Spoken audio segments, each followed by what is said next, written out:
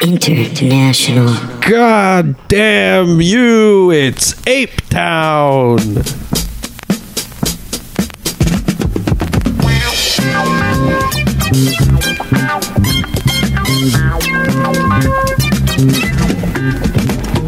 You know, I'm just so doggone glad we got a drink called wine. 'Cause when you're feeling down and bad, makes your head feel fine. Pop the cork, then you just drink it right on down. Then you feel your head boogie round and round, 'cause you're gonna over that grape. You're gonna over that grape. Now you feel the grape grab right hold of your soul. You'll never get a better chance to climb out of that hole. You gotta let your spirit rise up and be free. Let yourself just flow along and float along with me. 'Cause you're gonna over that grape. Yeah, you're gonna over that grape.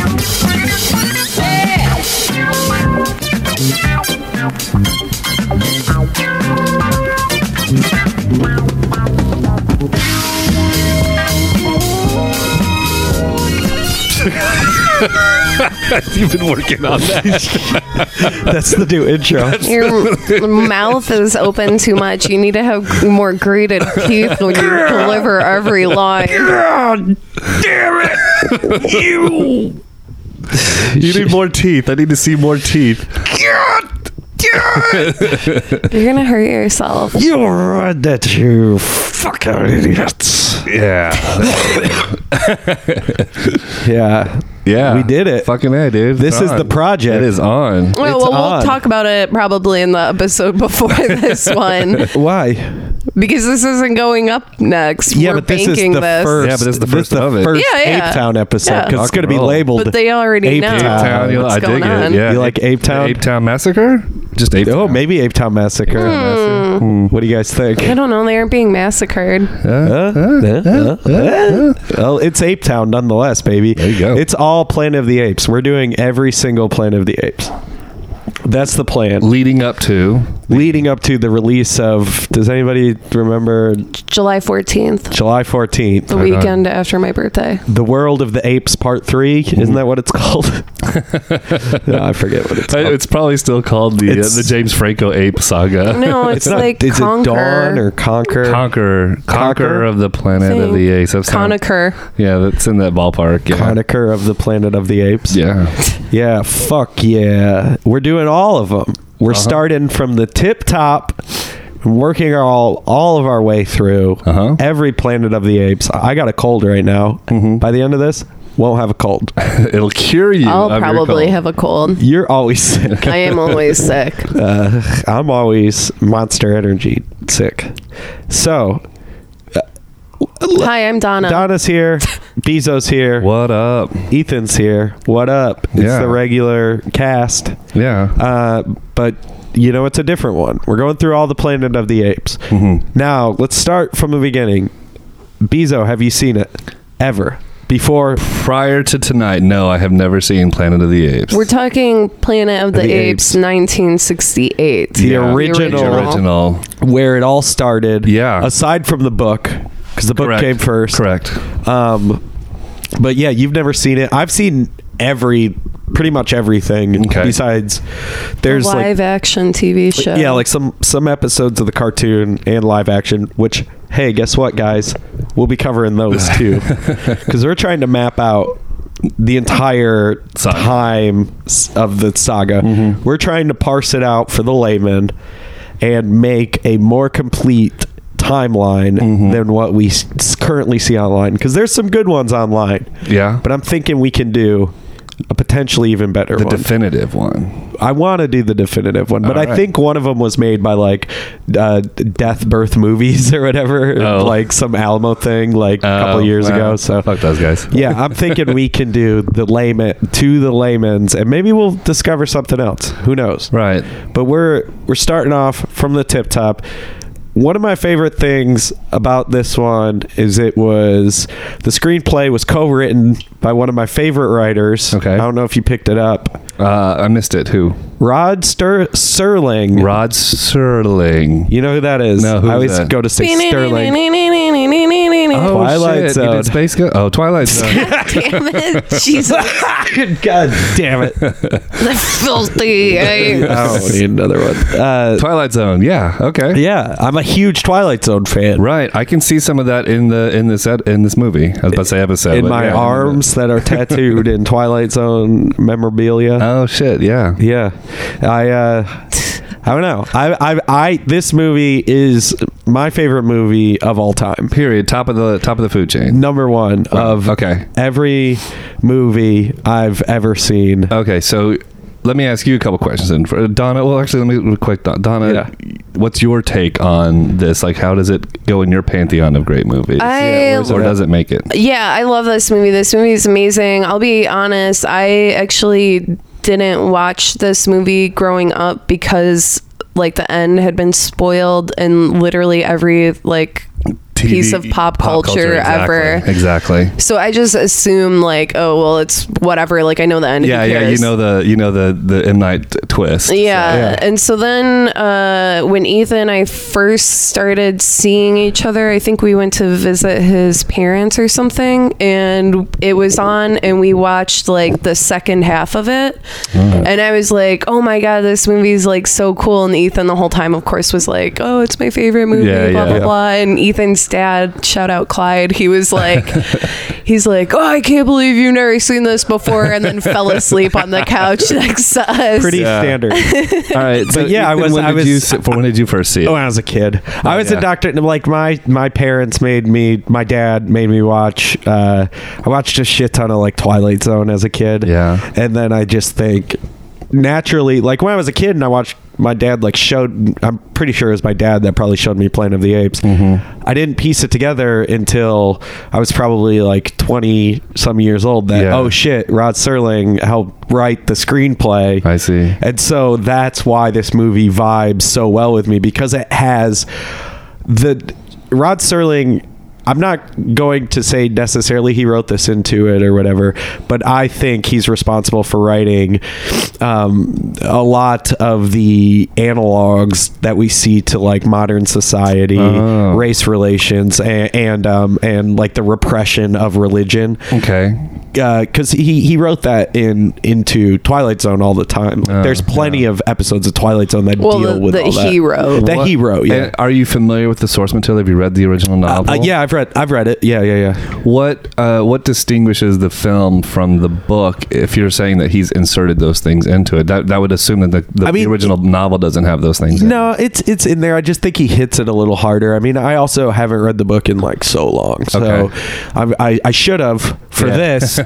You know, well, I should have dusted up, but maybe I'll read it. I'll get back to you on that. Well, at the very least, he's able to take novelization worth of content and focus it into lines of dialogue for a movie where those ideas transfer over. Yeah. I mean, I feel like the book, from what I remember, is a little bit more sci-fi and a little bit more like, oh, we're on a planet of the apes. Wow. Yeah, as opposed this is more allegorical. Yeah. I like that. And it continues on. Like, I mean, I think the allegories that are like predicated here with like what I would believe Serling, I always say Sterling, it's Serling. Yeah. That I believe that he kind of punched home because it just reads like him. I think that those continue throughout the rest of the movies. Like, this isn't something that's dropped off in the later parts of the series, which is why I think the series is the best sci-fi series of all time. You're putting it over Star Trek, Star Wars, easily. The monsters. Okay. Years. It has. We'll get to it later, but my favorite isn't actually the first one. Yeah, and I'll tell you which one it is when we get to it. But I think that one is like one of the most underrated pieces of film ever. It is so fucking good. Bold. Yeah. I mean, everything. I've never heard somebody talk so highly of a Tim Burton movie before. No, I've never seen that one. That one is not canon. It is fucking terrible. Well, and it that does one we're fit in the timeline. That one we'll probably have a guest on just to help us get through it because it's fucking bad. All right. But I mean, this is one of an untouchable piece of sci-fi easily. Okay. Cinema easily. And I think the thing that's funny about it is Planet of the Apes doesn't have the culture around it that Star Wars and Star Trek have. Which is insane to me because it's perfect sci-fi. I might be eventually won over by this. I was like you, that I've heard so many pop culture references to this thing. Like even where's the get your damn dirty paws? Yeah, the Dr. Zaius, Dr. Zaius. Yeah, like that's in there.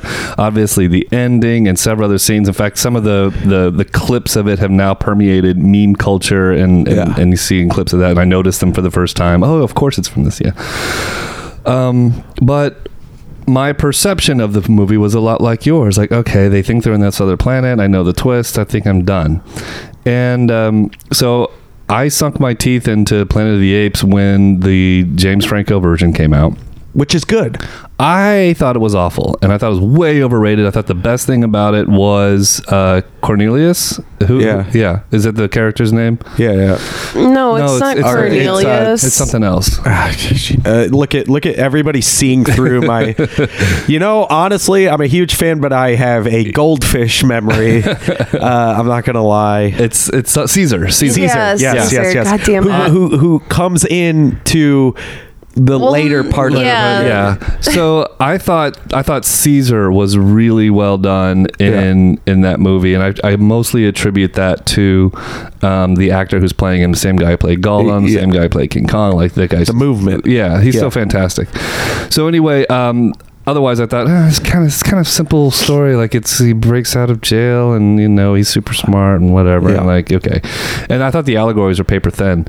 I thought the second movie was more action packed and but continued on with some of the ideas, but still dug a little bit deeper than the original. So I thought it was better. Okay. And so in anticipation of this coming in here tonight, I was like, okay, I'm gonna grit my teeth. You think it's gonna be worse? It looks like some old '70s movie. I already know the twist, and I'm kind of overexposed to it, and I've already seen like what the better versions of it look like now, and I have to say I was completely blown away. It's shot fucking beautifully. This movie is so much better than the two movies that I've seen that have come out in modern iterations that are so awful. I think in comparison to what this is doing from the beginning all the way to the end. You haven't seen the Marky Mark one. If you're a Planet of the Apes fan, when that Tim Burton Marky Mark one came out, I was so fucking excited that they were relaunching the series, and there's a reason that they didn't continue with that thread and that they restarted with the Franco ones, which was honestly, even if it was kind of bad, it's not that one. So as a fan, I was just excited. Well, I think also, like, here's the weird thing about Planet of the Apes, and this maybe touches on some of what you were saying before, where like it doesn't have the legion of followers like Star Wars and Star Trek and all that shit. Not a lot of people, I would say almost everyone that you would talk to has seen the first one, has seen this Planet of the Apes that we're discussing, but hardly anyone has seen the entire series. And when you watch the entire series, watching the new ones gives you like it's so satisfying. Awesome. It like really is amazing to see what's going on there. And you'll see when it dips. Because you just put yourself in my shoes watching them as they're coming out. Well, that's part of what we're going to do, though, because you've never seen all of them before. I'm actually really looking forward. You're a virgin, which is great. Lower your expectations, because the next one... They get better, though. Okay, but the point is that... really what the point I was getting to is that for anybody listening to this right now who's sort of in my shoes, who kind of knows about the original, never really watched it, and kind of watched the latest two, cut that shit out. Go watch the original, because it's way, way, way good. And I liked... what'd you like about it? I want to say, like, there's so many things I liked about this. Okay. So and it's hard to like try to start where to start. Like you start at the beginning. Okay, so it's got the opening montage where the opening scene is him actually on the spaceship, traveling presumably at the speed of light or something close to it. Yeah. And it's a chance for him to give exposition, but he's recording, so that exposition is like a tool for the audience to kind of get caught up on what's going on without it being like one character explaining it to another sort of thing. So there are other space movies do that, and I think that's the first one to do it. That I can't think of an older film. Yeah, it's pretty like groundbreaking for how early it is. When does Space Odyssey come out in reference to this? Do we know? Like it's like around the same time. Like it's somewhere 69. in that. Yeah, I'm curious because there's a scene in 2001 where that takes place. 68. So it came out the same year. Yeah. So they must have anyway. Whether one borrowed from the other or just happened to I don't think figure it out. I don't think they can borrow from each other to come out at the same year. Or maybe that idea was actually in the original novel. I have a suspicion it was. Yeah, you start off in the spaceship. Oh, you do? Yeah. Okay. Yeah. So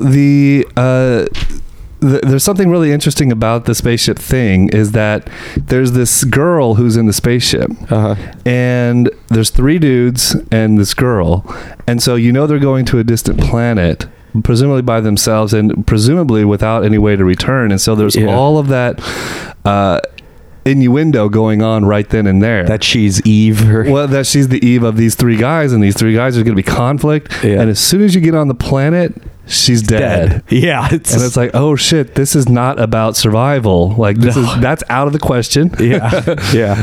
And it's like I thought that was a really interesting twist to put that in there because you didn't early too. Yeah, you didn't have to do that. All you had to do was just have 3 dudes. You didn't need that in the film. Yeah. But the fact that they put that in there says no, we're trying to say something. And like Mr. Sterling is a huge woman hater. Yeah. I mean, you could say that. I mean, I don't want to go that far. I think that the commentary of the film is like you don't put like fucking how do I say this? You don't put Michael Cera in the role of what's Charlton Heston's name in this movie? Taylor. Yeah. You don't put a Michael Cera in that role. Yeah. You have to put a man's man. Yeah. To personify the gravitas of a man's man in that role to counterpoint all the arguments about mankind versus animal kind or whatever. Yeah. So you need that kind of really harsh, brash kind of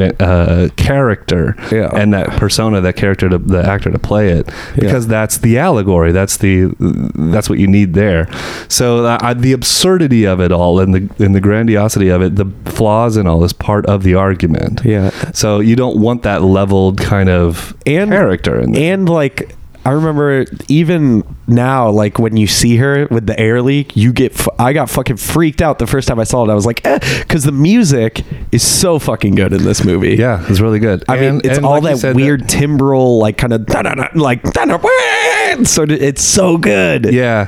So the spaceship lands in this planet, and when it does, like obviously they don't have the amazing special effects to do this crash landing of the ship. So they have this really intricate view of like this camera like turning around. It looks like Moon stole it. I haven't seen that recently enough to make that comparison. Oh well, it's playing again right now at the Draft House. Okay. But what's interesting is that it's not just hiding the fact that they don't have the special effects to do it, but they're also again spinning with the allegory. This is the world upside down. Yeah, You've never seen it this way before, and turning around and turning like it's like shaking up things. Because the whole movie is predicated like on a struggle between who's in power, apes or men. There's that obviously, but there's also the time element and things being jumbled, and so having that crazy camera just turning around is a visual kind of tool for the director to convey that while also dodging the fact that he doesn't. Because I think about what they would do in a modern setting, and in a modern setting, it would have been a grandiose, $20 million plane crash scene, and you would have missed that what's really supposed to be going on. Film allegory. Yeah.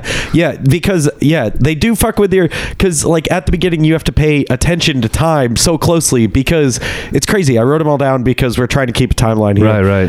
They say they've been on the ship for 6 months. Right. So the ship time, which is the Earth time, if it were to continue, if they wouldn't have time traveled, right, the ship time is 7/14/72. Right. And then the Earth time, the time it actually is on Earth, since they've time traveled before they even go into hypersleep, is already 3/24/26/73. Yes. And it goes forward 3 days while he's talking for 1 minute. Yes. So it's like this cool fucking of time where you're trying to figure out what Earth time is.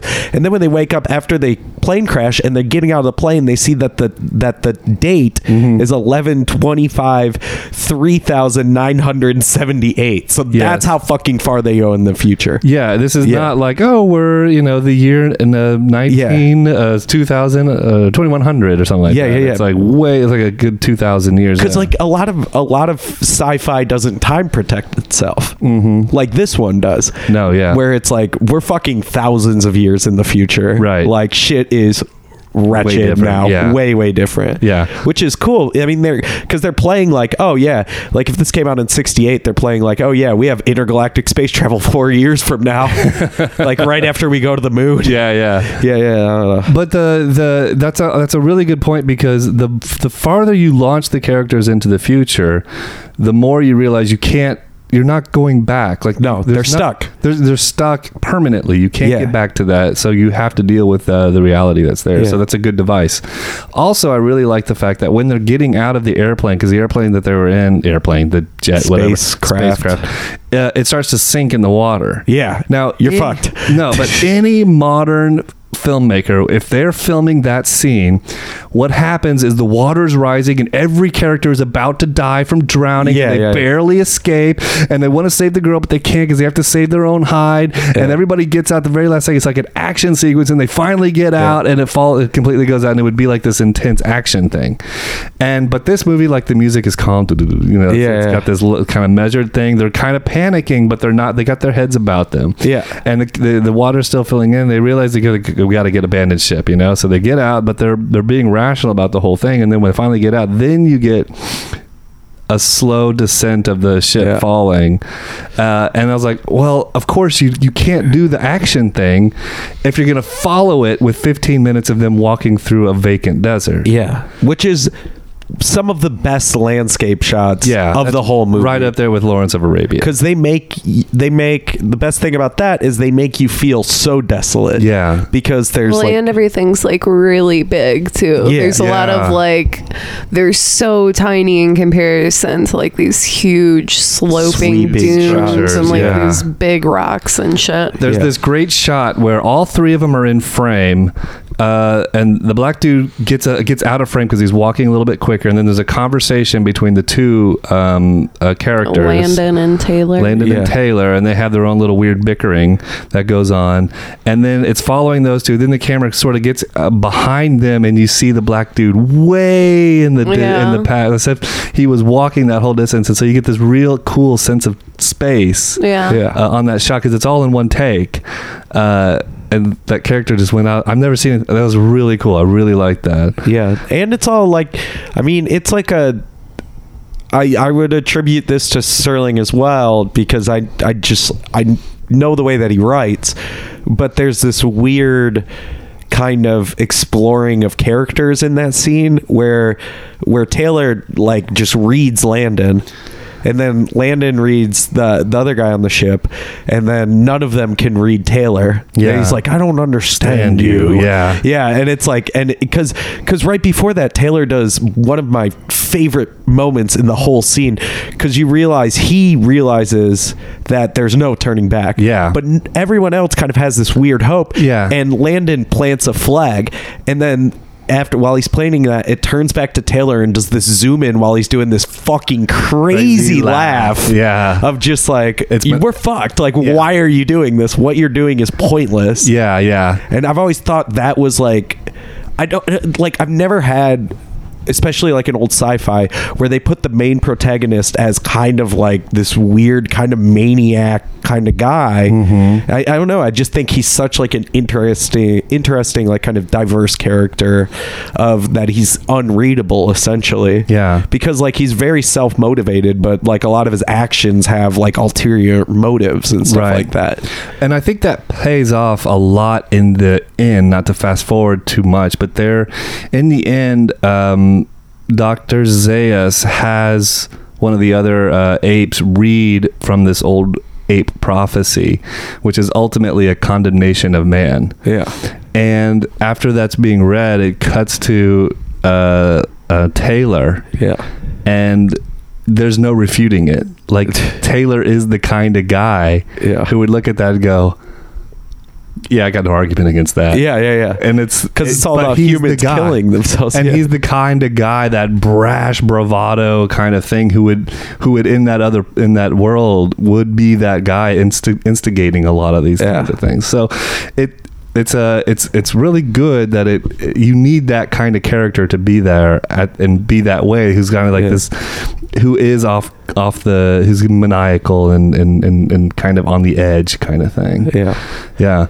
One last little thing that I wanted to point out at the beginning, that I really, I think I already mentioned it. What? No, the ship sinking and everything. It also plays with the characters when they first come into interaction with humans on this planet. Yeah. I thought, why don't they, I was like, they're supposed to be smart people. Why don't they have a conversation about, isn't this fantastic? The odds of us going to a planet 230 light years away, or whatever it is, to come across another species in their evolutionary cycle that looks almost identical to humans. Yeah. Like, that would be something that if a modern movie made, they would have to have that conversation. But they don't have time to have that conversation. Well, I think it's better for the movie to dodge it altogether, because if you back off a little bit from the let's really make this science and not science fiction, the allegory plays better. Yeah. Because it's more interesting to think about the dynamics of the apes and the humans, and why, the shape of what's going on between them, so that you get the message and the arguments, so you don't get too boiled down into the science. Well, I think like the other thing too is I also think it's used as like a smokescreen or a misdirect, because the whole film until the end is predicated on the idea that you're not on Earth. So in order to do that, they need to not really acknowledge that they're on Earth, and the characters have to constantly be saying like, this is weird because we're not on Earth. Yes. Yeah, and it's important as a misdirect till the end, because the whole movie is predicated on the idea of, at the end, when he goes, fuck, we're on Earth and humans destroyed themselves. Yeah. Which is what allowed apes to rule the Earth. I mean, I don't know. That end is like fucking moving when you put it together. I mean, yeah, it's very, and it follows into the line of a lot of, and I wonder if it helped set it off, because there's a lot of film from the 70s that have a really super bleak, nihilistic Cold ending. War. Yeah. Yep. And I wonder if if this was one of the first earlier precursor movies to end on a hard kind of down note. Yeah. And be like, fuck it, that's the kind of movie we're making. This movie had 3 endings that were shot. No shit. And this is the ending that Charlton Heston liked the best, and so this is the one that ended up going out. I don't know what the other 2 endings are, though. A good one. This one is a perfect ending. It's great. I mean, we have like because we have like every iteration of these movies released, but we have different like bonus DVDs, but I don't know, I've never watched them. I mean, this is all my time to like dive in and catch up on stuff that I haven't caught up on. Because I mean, I've watched more of Planet of the Apes, we both have, than your average citizen, but like this is my time to really sink my teeth into the franchise. So but that ending, that line, it actually means something different for me now than it did in all the pop culture references. What line? The goddamn you? The goddamn you. Yeah. You destroyed it. Yeah. The you, to me, was always the apes. No. It's the humans. It's the human. Yeah. And so it adds a different little twist to even what I thought was the real twist of the whole thing. That's why I didn't even spoil it, because I was like, I know this ending. Like, if you haven't watched the movie front to back and you've just seen the ending in like pop culture, you don't understand it. Yeah. Like, you need the full effect of what's going on in order to understand it. It's so good. But it also bookends the beginning of the movie. Because in the beginning of the movie, he's talking to the humans who he left behind, and at the end he's talking again to the humans that he left behind. He's condemning them. And that's a cool, because I also in reference, in light of the newer movies, which it seems like the apes destroy humans. That is not the humans who brought about the culture. It was the apes that did it. So I always assumed the you was the apes. I feel like I could make an argument against that. The humans instigate the apes. The apes rise up. I never bothered to develop a more sophisticated reasoning behind it. It was always that. So I just I just take that as default. So when this movie, I thought the ending hit me differently because it was more nihilistic than I originally thought. Well, once you watch this entire thing, like your perception of the movies that have come out will also change, because pretty significantly, because you'll see where those movies are placed on the timeline. Because like we've said, the reason why this is such like an interesting thing is because it follows a cyclical path. Is my idea of what it does. And I mean, I'm going to argue for it following something that returns to itself.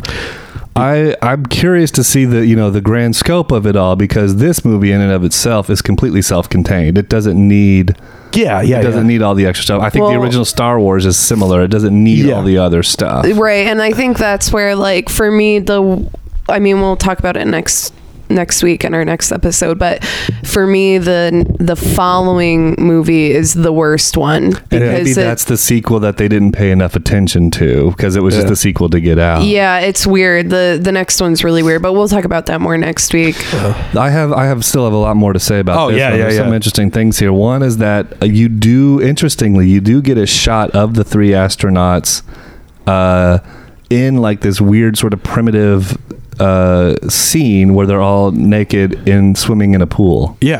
Swimming in a body of water of some kind. And it's like, it's putting these people in that primitive setting right then and there, free of all the gadgets and they get their clothes stolen.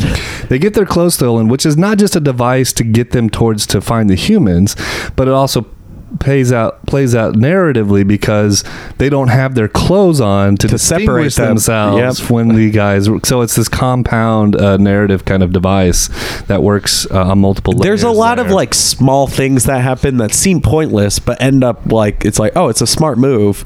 Because it plays towards like the apes' reasoning. Because like the whole thing is you kind of have this like shadow government that's like covering up like a history. As a way to kind of like dull the masses or whatever, using like some sort of fake religion. Well, that's interesting too. Like if we talk about like the classes of the apes, because and this is something that stands true in the new ones as well. The chimps are like the scientists, and they stand for like science and knowledge and wisdom, I guess.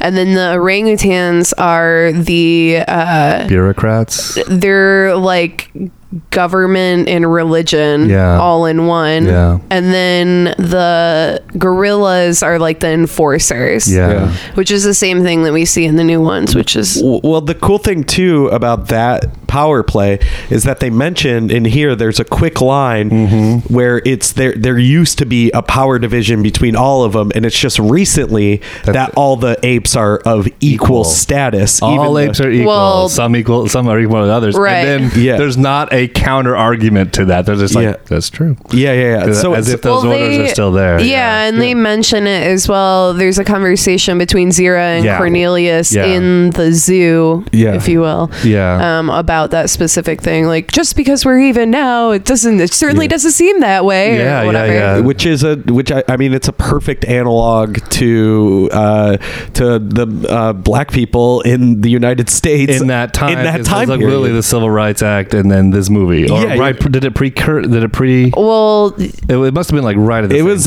like right at the same time. I mean, yeah. What are you smiling about? Because we're really getting close to my favorite one. Yeah.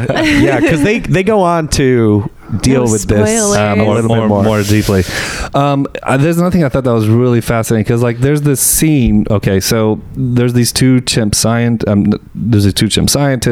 who study humans for they're thinking that maybe they kind of keep it to close to their vest, that maybe apes maybe apes and humans do have some common ancestry, or maybe which they misconstrue as apes coming from humans, which is a fun little twist on. I mean, all the ape human stuff is interesting to see that twist, but as a result of that, because of this idea that they wanted to foster, they were put on trial by the orangutans and this religion that says no, this is obviously heresy that such a thing exists. And in this trial sequence, they've already revealed the fact that Charlton Heston's character can speak. When he was first captured and round up, his throat was injured to the point where he couldn't speak, so he ended up being sent around into the weird sort of experimental land, and there's some really interesting stuff there, but I'll get back to that. I want to get to the trial sequence, which I thought was interesting, because as it was going on, I was asking myself, well, I'm trying to like twist it. Yeah. What if there was this ape that we had in a zoo that all of a sudden started talking and writing and could speak our language and everything? We do, Coco. No, I'm just kidding. Like to the clarity that Charlton Heston's character would we as our culture turn so quickly as to want to dismiss it and hide it and throw it away, or would we put it on YouTube and it was one of the biggest phenomenons in the world to have this happen? I think in our culture that's what would happen. The latter would happen, but you can't do that in this one, because they have set themselves back to a more primitive age, where you have this sort of dominant religious culture that can suppress things. And they have to maintain that sort of suppressive kind of culture in sort of an almost stasis mode, because they know what they're hiding. Yes, exactly. And so that ultimately answers this parallel of why the obvious is looking in the face. Of course, this man can reason, and yet they must insist that he can't. Yeah. Go ahead, Donna. I always think that when I watch this movie, but not that version of things. I always think, because there's a conversation that's specifically where one of the other orangutans is confronting Taylor about religion, and if he knows the ape religion and like their doctrine. And that's what I always think, because I'm like, like I went to Catholic school and I just thought it was all really bizarre that people just think this thing and there's like nothing to really back it up. And so I was constantly challenging it and constantly sent to the principal's office. So I can identify with him, but I wonder the same kind of thing. And I think that even in today, like, I mean, that wasn't that long ago that I was a kid and that was happening. So even in today's day, like, I wouldn't be surprised if the situation was reversed and there was just some alien, whether it was an ape or whatever, that was placed into, some kind of scientific situation, and people were still like, well, why don't you know this thing? And it's like, well, why the fuck should I know this thing? Like, where am I getting this information from? Right. Yeah. It's so bizarre. That whole, like, that sequence is really great, and I just love that scene. It's really amazing, but it's so bizarre to think that people or the apes think that way, but like it's also people now think that way.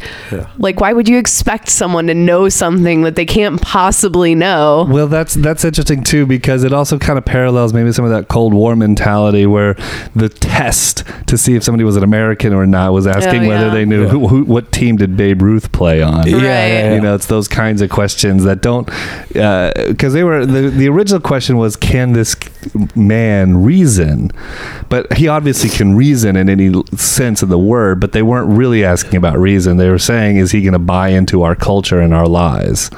And he couldn't do that, and so that's what was threatening. They hid that under the quote unquote scope of reason, which of course parallels a lot of the old, if you go back, you look at old religious happenings, whether it's the people go to it all the time, the Galileo and declaring that the world is round and so on, the sun, or that we orbit the sun and so on. Like that was, even though there was reason that made it out, it was not into the current logic. Didn't fall in line with the dialogue of the century or whatever. Well, that's what's also interesting about that sequence, though, because later on in the film, and you mentioned this earlier, there's a part where he where Dr. Zaius unscrolls this thing, and Cornelius reads from it number 26 particle A or whatever, and might as well say verse and chapter of their Bible. And it's about specifically humans coming before apes and generally being pieces of shit. And what's interesting is that so I could see okay, well, maybe only the 10 commandments made it to the public eye, and 11 through 27 or whatever, those were the ones that just the orangutans knew about. But it's interesting that there's still a division within that group, even that subsect of ape, that there's some people that are religious zealots, and then there's other people that are more logical religious figures. And that's what I mean by on one hand you have the hand of the government, which would be Dr. Zaius, and then on the other hand is religion, and it's the two can never be separated, right? Because they use the religion as a tool of governance, right, in this situation, right? And people can only be limited by the shit that religion, the fences that religion puts them in. I don't know. It's funny considering too that kind of Charlton Heston's later bodies of work, that this is kind of an early one. It makes you think of did he really understand all the kind of overtones and kind of subverse what was, because if he was so sophisticated then, why would he not do sophisticated stuff later? He didn't like this though. He read the book and he did not like it, but he was I think that this could be a really big movie, and that was why he signed on. That's fascinating. What a weirdo. You made me think of something just a second ago with the religious thing. I'll come back to it, I'm sure, but hey, how about that one time when they were all... Oh, no, go ahead. I'm sorry. I was totally interrupted. Hey, Matt, go ahead. No, go ahead. It's fine. Oh, I wanted to go talk previously about the scene where, the whole sequence where he can't talk. Yeah. What about it? Well, he can't talk because he gets shot in the throat. He gets damaged. He gets shot in the throat, so he can't talk. So the whole sequence, it's a great device, and I'm sure it's in the book, but it's a great device because he has to pantomime his knowledge, and I'm okay. Yet he can't do just... I can't just I know, that drives me nuts. Let me write. But that's the thing, they've already established, I felt like they already established earlier that they're not really interested in saying, hey, let's make a really concrete scientific world that this exists in. We're going for allegory. Yeah. Okay, so he can't write, or he can write, but it's not so easily demonstrated, but everything that he does to communicate is misconstrued. Yeah. And the characters just identify something else. They project onto it what they think he's saying or doing. Yeah. And then when he finally does, he breaks free from them, and he eventually gets captured in a pretty cool sequence through that part. And then that's when you finally get the line, "Get your paws off me, you damn dirty ape." Yeah. Which sounds, in the pop culture references that I've always heard, kind of cheesy. Why don't you just say, "Get your hands off me"? Why do you have to do the damn dirty ape part? And I don't know. It just always sounded weak. Oh, it works in here though. Oh, it works so good. Yeah. It works, one, because that's the kind of shit that character would say, and that's the kind of shit that the apes say to the humans. It's the kind of thing that he would say after being built up all that tension and anger of not being able to communicate and being an ass about it without cussing. He doesn't cuss. There's no cussing. Says damn. Well, you know, you don't throw you fucking dirty, you don't throw an F-bomb on him, you know? And it's poignant because that's the one thing he wants to say when he can finally, you know, his throat comes back and when he can finally talk. And I now see the parallel in Caesar in the first movie where he shouts no. Yeah. Because everything that Caesar does is misinterpreted, and when people think it's this instead of that, and there's arguments, can he think, can he not think? But it's only when he says no that everybody's like, oh shit. Yeah. I also want to bring up something that I find funny is the relationship between Charlton Heston and the different classes of apes, because specifically like his struggle with Cornelius is his struggle with Dr. Zaius is different than his struggle with Cornelius is different than his struggle with the gorillas or I don't think he has a struggle with Dr. Zaius. Yeah, I mean, but he does, because his struggle with them is he's trying to use them in order to break free.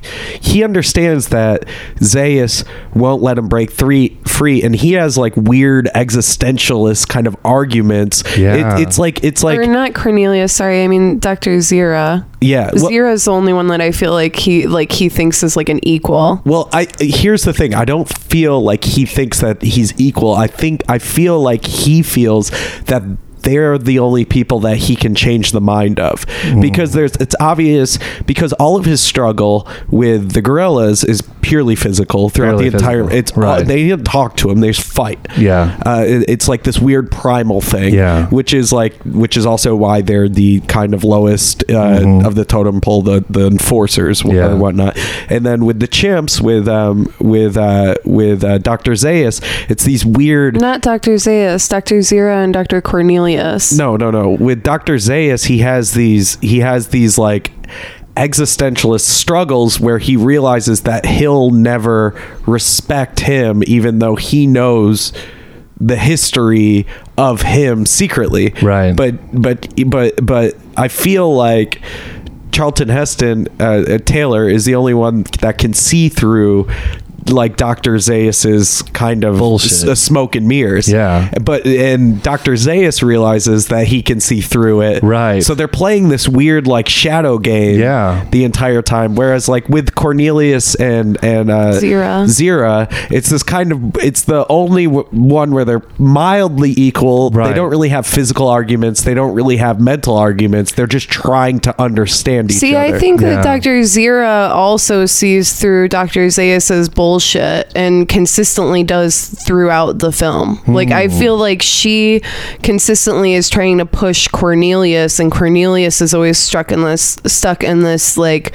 power circle with Dr. Zaius. Yeah, I think she always sees through it, and that's why her and Charlton Heston, like she knows that he could flip at any point but doesn't care, because she just wants to know more about what's going on or have proof, and she uses Cornelius as a pawn kind of to push her agenda, because she as a woman can't. I don't know. I'll agree with that to an extent, but I still think, I mean, within Dr. Zaius's reasoning, like you see, he's guarding Cornelius from discovering something. Yeah, but I don't think that Dr. Zaius or Dr. Goddammit. Cornelius doesn't understand what he's discovering. Yeah, Cornelius is dumb. And Dr. Zira he's inquisitive. He just doesn't know what he doesn't know. Right. Yeah. But he's like also, he's blind. He has his blinders on. Like it wouldn't be hard for him to put it together. Right. He doesn't want to know. Like that's the difference. Where Dr. Zira, I think that she is aware. She's more cognizant. A little more global kind of sense of what's going on. Right, and she's like trying to push him to challenge these ideas that he has to like break through, like pull off the blinders. Right. And he's just constantly like, I can't, because this is like, I can't. Yeah, I'm too stuck in my frame. Yeah, I can't leave this safe zone. Yeah. I mean, ultimately though, like he does like neither of them are like all knowing of anything. No, like, no one's all knowing. That's Dr. Zaius. Dr. Zaius is the most knowing. I think to get to your parallel, when when he first enters into the compound, I think the relationship between Zaius and Taylor and Cornelius and Zira and Taylor are the same. They all have. He thinks he's a man. Thinks he's just a man, and kind of a weird one. He's got bright eyes, but really just kind of disposable like any other. But as interactions go on, he sees that he can reason in logic with Cornelius and Zira, and then he realizes he can't reason with Zaius, and so because Zaius has something to protect, exactly, which is the patriarchy that he runs. He runs everything. Yeah, and so I think that's what twists it. He's like, these guys are reasonable, you're not. So there must be a reason why you're not being reasonable, and then that's when they have the mutual understanding, because he figures out that he's a threat, that you're afraid of me. He's calling him out when he's getting taken away from his office. Mm-hmm. Yeah. And so you're right. So there are interesting dynamics going on there between the different three and between Charlton Heston's character. Yeah. Like the three different classes. Yeah. Because you still have those three different classes, which is what's so interesting about this too, is that it could be written, this movie could be written with just one type of ape, but it's written with like these different species, which mm-hmm. I think that there's more to it. I mean, I guess what I'm trying to say is that I think that there's more to it than just the different species. I think that within that, there's so many differences, specifically with Zira and Cornelius and Zaius. Like the three of them all have these different agendas that they're trying to push, and these different limitations that they're putting on themselves. Yeah. And I think that is interesting, and is a point that is like so fucking relevant currently with like political climates right now. It's so interesting to see that dynamic, and just the way that everyone is trying to like push the other person into, a square peg into a triangle or whatever. Right. And in that context, it's no accident that he gets fire hosed in his cell. Yeah. Right. Yeah. There was two things that I think would have made the film a little more interesting thematic wise. Well, maybe I have to flesh it out further. One is I would have liked to have seen Nova come into her own. Have like the mere interaction with, I would have liked to have seen the mere interaction with Taylor change her, not just because she learns how to smile, but maybe just some inclination that she develops her own independence before the movie's over, to show that maybe she never really even the mere thought that a man could be independent and do the kinds of things he does is enough to trigger some kind of independence, and she takes it on for herself, even in the small ways, because it's not the point of the movie, but just to highlight some of the thematic changes. But she does kind of when they return to the field. Yeah. I mean, she goes to like run away just because that's like her animal instinct. And then he's like, why are you doing this? Like, you can't do this. Like, that doesn't exist anymore. Yeah. And you can see her like look out at it and then look back to him, and she's like, it like clicks, Yeah, not as much as I would have liked. I don't think you can do that in this movie. And I mean, also would have liked, she says her name, right? Yeah, I thought she speaks. Yeah, I don't know how Nova came to be. It might be. She doesn't speak in the movie. Her slave name. Maybe in the sequels. Okay. Yeah. Just ruined for me. I also would have. I thought this would be I was thinking the same thing the whole time. Nova. Yeah. I thought it also might be a little interesting that when he. In part of the trial sequence, he's telling these people, like, look, I'm not the only one. There's another guy. And he goes, well, show us this other man. And so they go find the other man. He's like, that's him. And you kind of find out that his brain cut out. His brain cut out. He had like a lobotomy on the side of his head or whatever. Which is fucking sweet. It's what I was hoping. What I thought for a brief moment there, I thought that'd be interesting, is that he tries to get the attention of his friend, and his friend doesn't give it to him. Like, he's consciously aware of what's going on. Yeah. And doesn't want to get wrapped up in the in the drama because he's starting to educate on the sly the people that he's trapped with. Nope. I know, but that would have been cool. I thought it'd be cool. It's just another shutdown of the film where it's like he tried to speak up. Yeah. Zaius saw it and he cut his fucking brain out.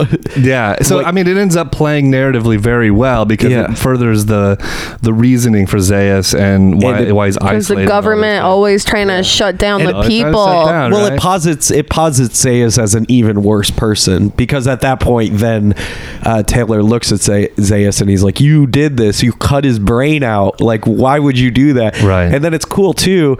The other scene that I really like is when he's running around and I forget the name of the other guy that was on the ship with him and Logan. And, but he's running through and they have like the caveman setups like that you would see like at a museum. Yeah, like they've been taxidermied. And one of them is the guy the other guy that was on the ship with them. Dodge that gets shot in the field. Yeah. And just in shot the back of the neck too.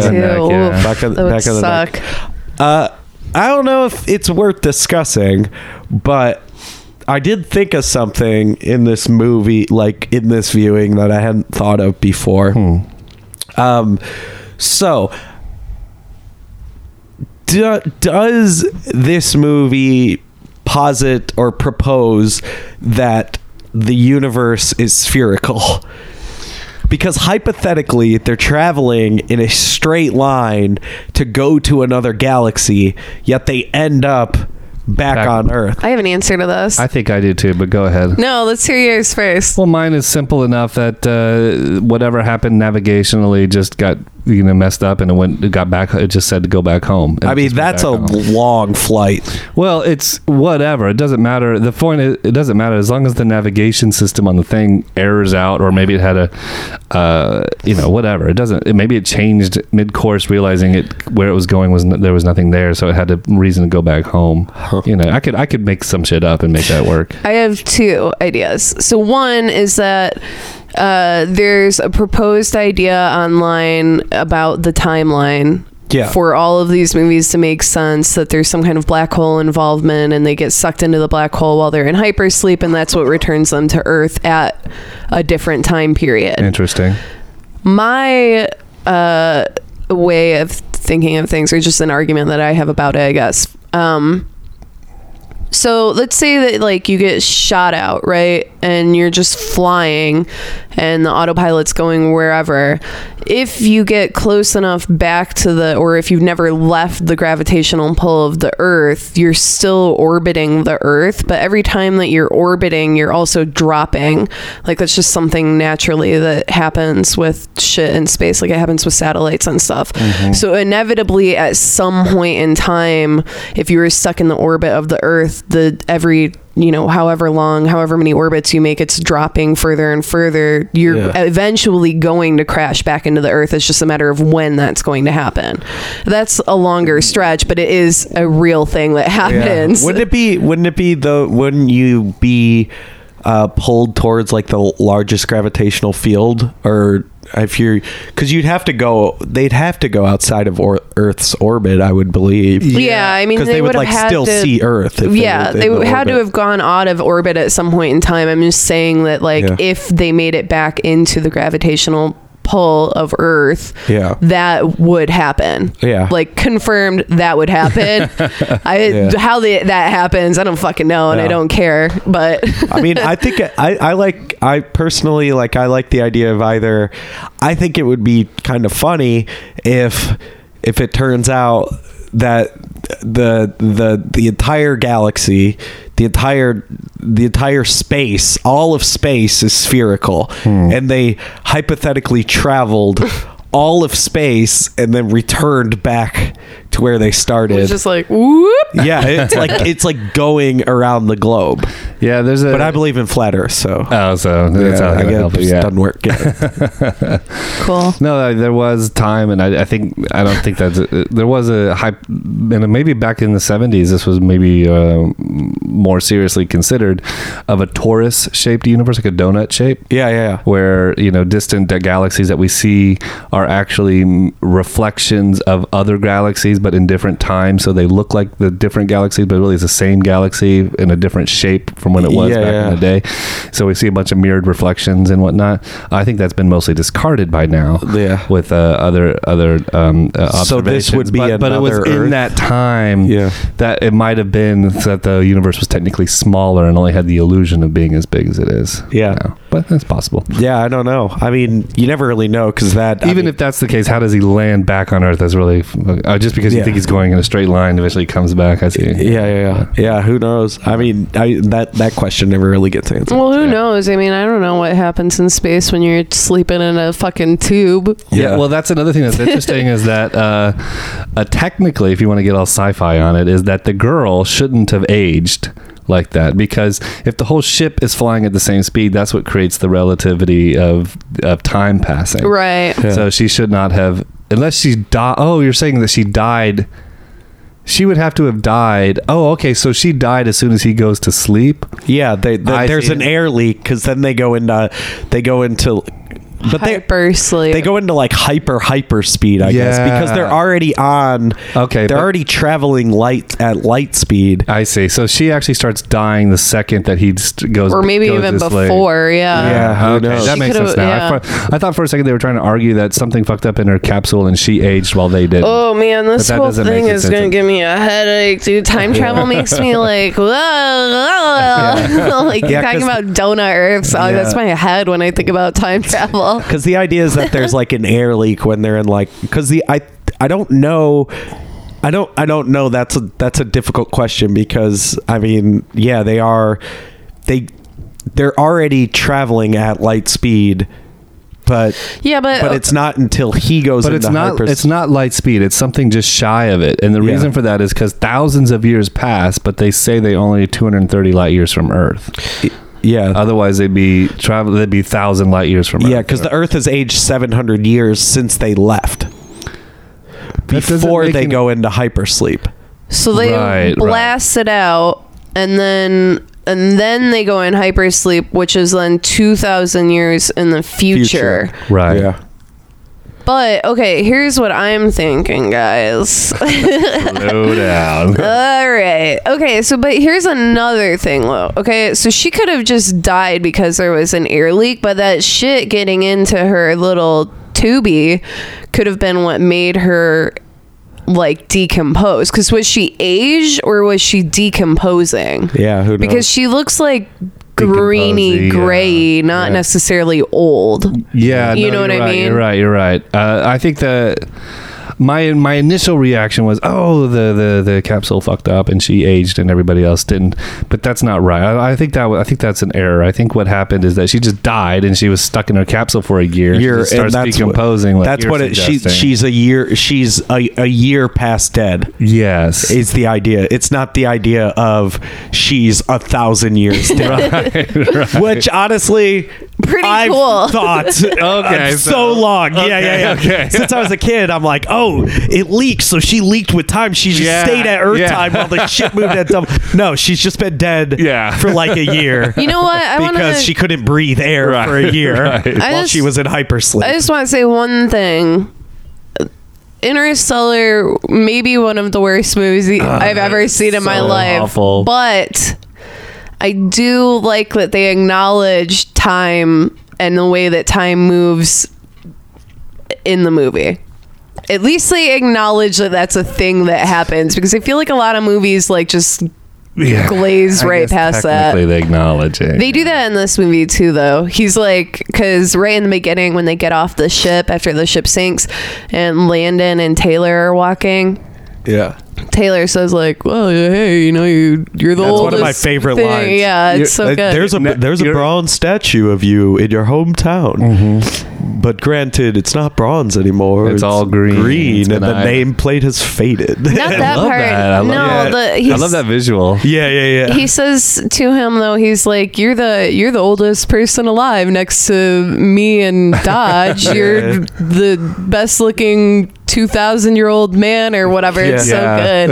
Yeah, it's so good. I don't know why we're all doing impressions of him and our mouths are wide open while we're talking. It's we're like, you're old. That is like one of my favorite lines though, is like the idea of like he's a hero back where he's from because he went into space, into the future, never returned, so they built a statue of him, and then it's like, oh, the statue's decomposed by now. Like, you're barely anything, because it's the idea of like you're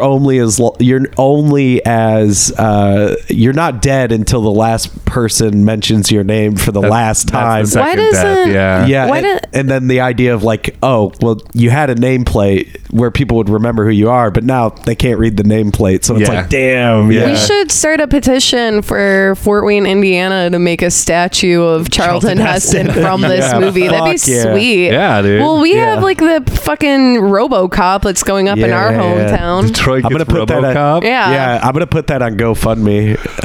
Charlton Heston. Wrong. I'm sorry. That, what, RoboCop? My favorite scene, not my favorite scene, but one of my the absurdity of RoboCop is that I remember this. There's a scene where RoboCop walks into a convenience store. There's a guy like robbing the convenience store. RoboCop takes out that giant Magnum, fucking blows the guy away, and then walks away. Hell yeah! And it's like, yo, don't you fill out? You got paperwork to fill out or something? Dude. Like, he's a RoboCop, Beezo. What happened to like due process? And he's a RoboCop.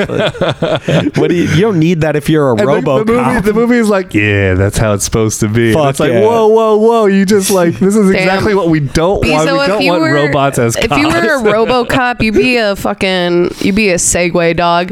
Yeah, you're more like a mall blart. Yeah. Mall blart. I just think it's a little questionable for a city like Detroit to be celebrating a RoboCop who just has no care for the law and due process. Just wants to kill every gangbanger who sees robbing Twinkies. Granted, that movie was written by people that live in Royal Oak and want to see that happen to Detroit. Okay. I don't know. Like what Charlton Heston would you like a statue of? Would you like Space Explorer Heston, or would you like on the knees pleading Heston, or would you like kind of caveman robe? Yeah, Heston? I want loincloth. I want Zoo Heston. I want Heston. beard loincloth, and like. I'm so angry. Yeah. Honestly, I really like the idea of making the statue of the 3 astronauts who would have taken off. Oh, yeah. But they're not all from Fort Wayne, Indiana. But whatever. The point is that they talk about the statues having been aged and bronzed and everything else. And it'd be cool if we would, that's that statue right there. Yeah, and I know. 3,000 years in the future, when this movie exists on some, flash drive. Oh, yeah. It's going to be flash drive for sure. Something. It's not going to be just particles. And then, but those statues, I'd like to know that 1,000 years in the future, that connection could be real. We have to figure out. I know, that's what I'm saying. But Logan's those other guys, hometown? that's what I'm saying. They don't say where their hometown is, so they can't exist. They can't exist there. They don't have a hometown. They don't exist. They're dead. But Taylor, maybe it's revealed in the books. Yeah, I gotta remember where Logan's from. I don't remember. It doesn't say. Yeah. I mean, he maybe just say your hometown. But, he does. Yeah. I remember. Yeah. I watched the movie. I don't know. The makeup's great. I mean, it still holds up. Like, it looks great. Yeah. Like, I mean, the special effects are sweet. The dude that played Cornelius, he made like twitches.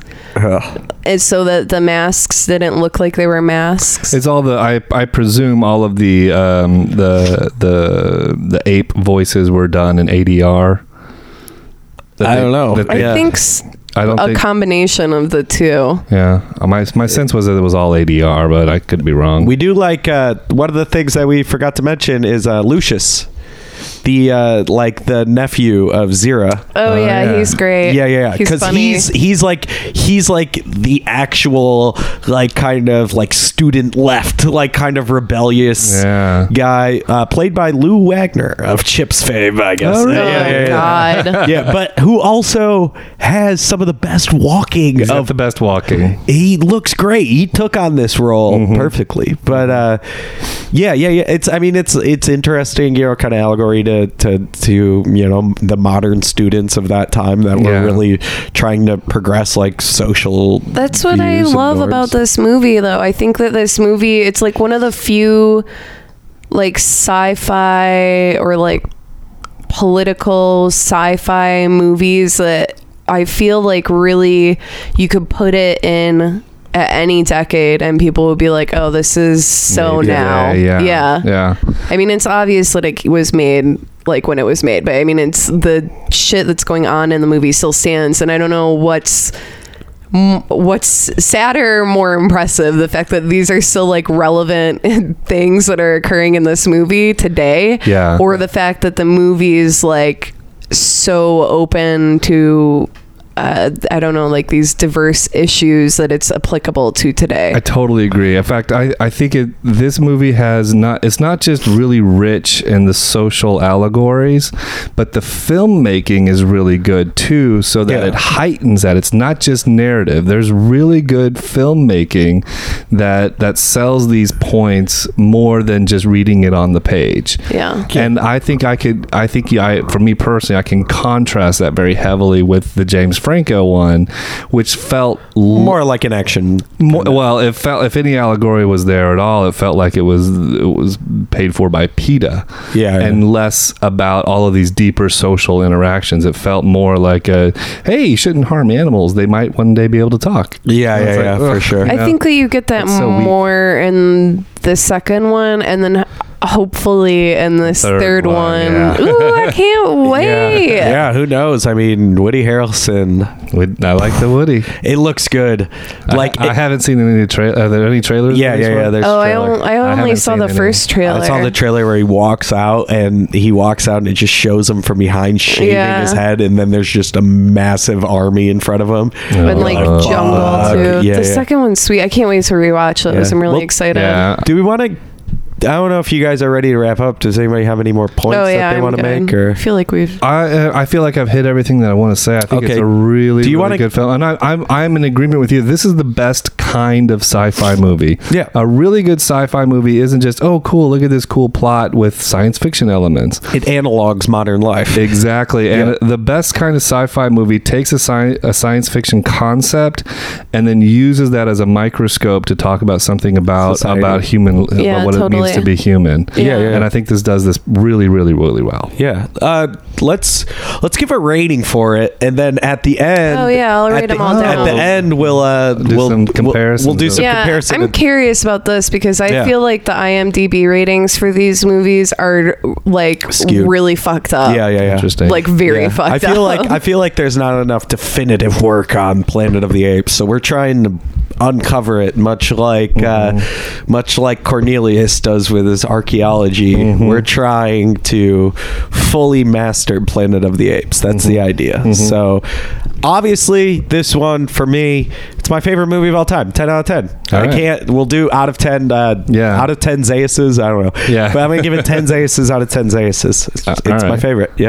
I give it a 9. I still think there's a little time. This really strong movie. I think there's some massaging that could push it up to a 10 for me, but this isn't that. But man, really, really, really good. Nice. I'm gonna give this movie a 10 out of 10. I love this movie. I feel like I can make some really strong and interesting arguments from a feminist perspective on this movie, but I still love this movie. And you still love this movie. Yeah, it definitely doesn't pass the Bechdel test. No, it doesn't. I mean, women can't even speak it. It's interesting. Dr. Zira. She is not a human. Oh, okay. Well, and she's still subservient to men. I could really go wild on it, but we're running out of time. You guys know where I'm at. Yeah, I feel always bringing it in with my sassy views. Hell yeah.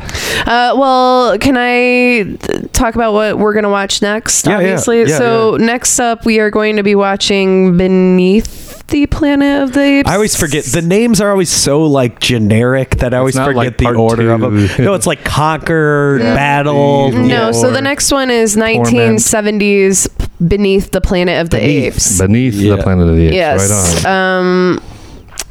already I like the. I mean, I know you're saying don't keep my expectations up, but I like the idea.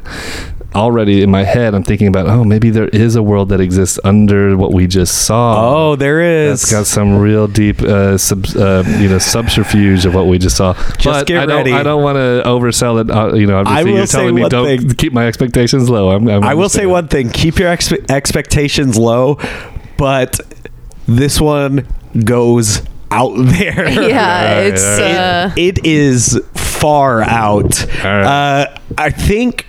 They really, with the third and fourth one, I think they start honing it in and knowing where the bread is buttered as far as the plot and the allegories to modern society. Well, the third one's still like kind of wacky. I like the third one. I like the third, the fourth. I like the fourth is my favorite. I like Battle, but Beneath, it's just get ready. I'm ready. I don't.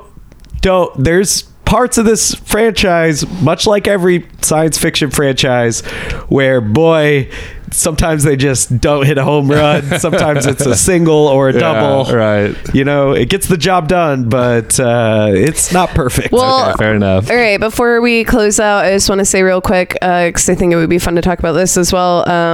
This on IMDb, the original Planet of the Apes has an 8 out of 10 rating. So our ratings are higher. That's already too low. Gonna say that's too low. Is 8 solid? Yeah. It's not even like 8.7. No. It should. I mean, it should.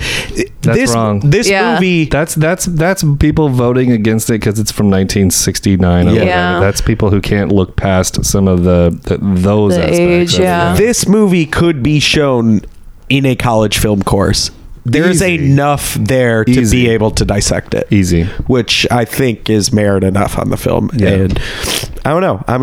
I'm hopefully not going to be sick for the next recording, but I'm fucking psyched. I'm so psyched to go through everything Planet of the Apes. Right. So get ready, guys. APETOWN will march on for the next 5 to 7 months or however long it's going to take right before the new one, and we will be here keeping you up to date on every Planet of the Apes news that we can. Awesome. We'll do our math in the meantime and try to figure everything out. All right. I don't want to plug anything. This is APETOWN, baby. APETOWN. Bye. Bye.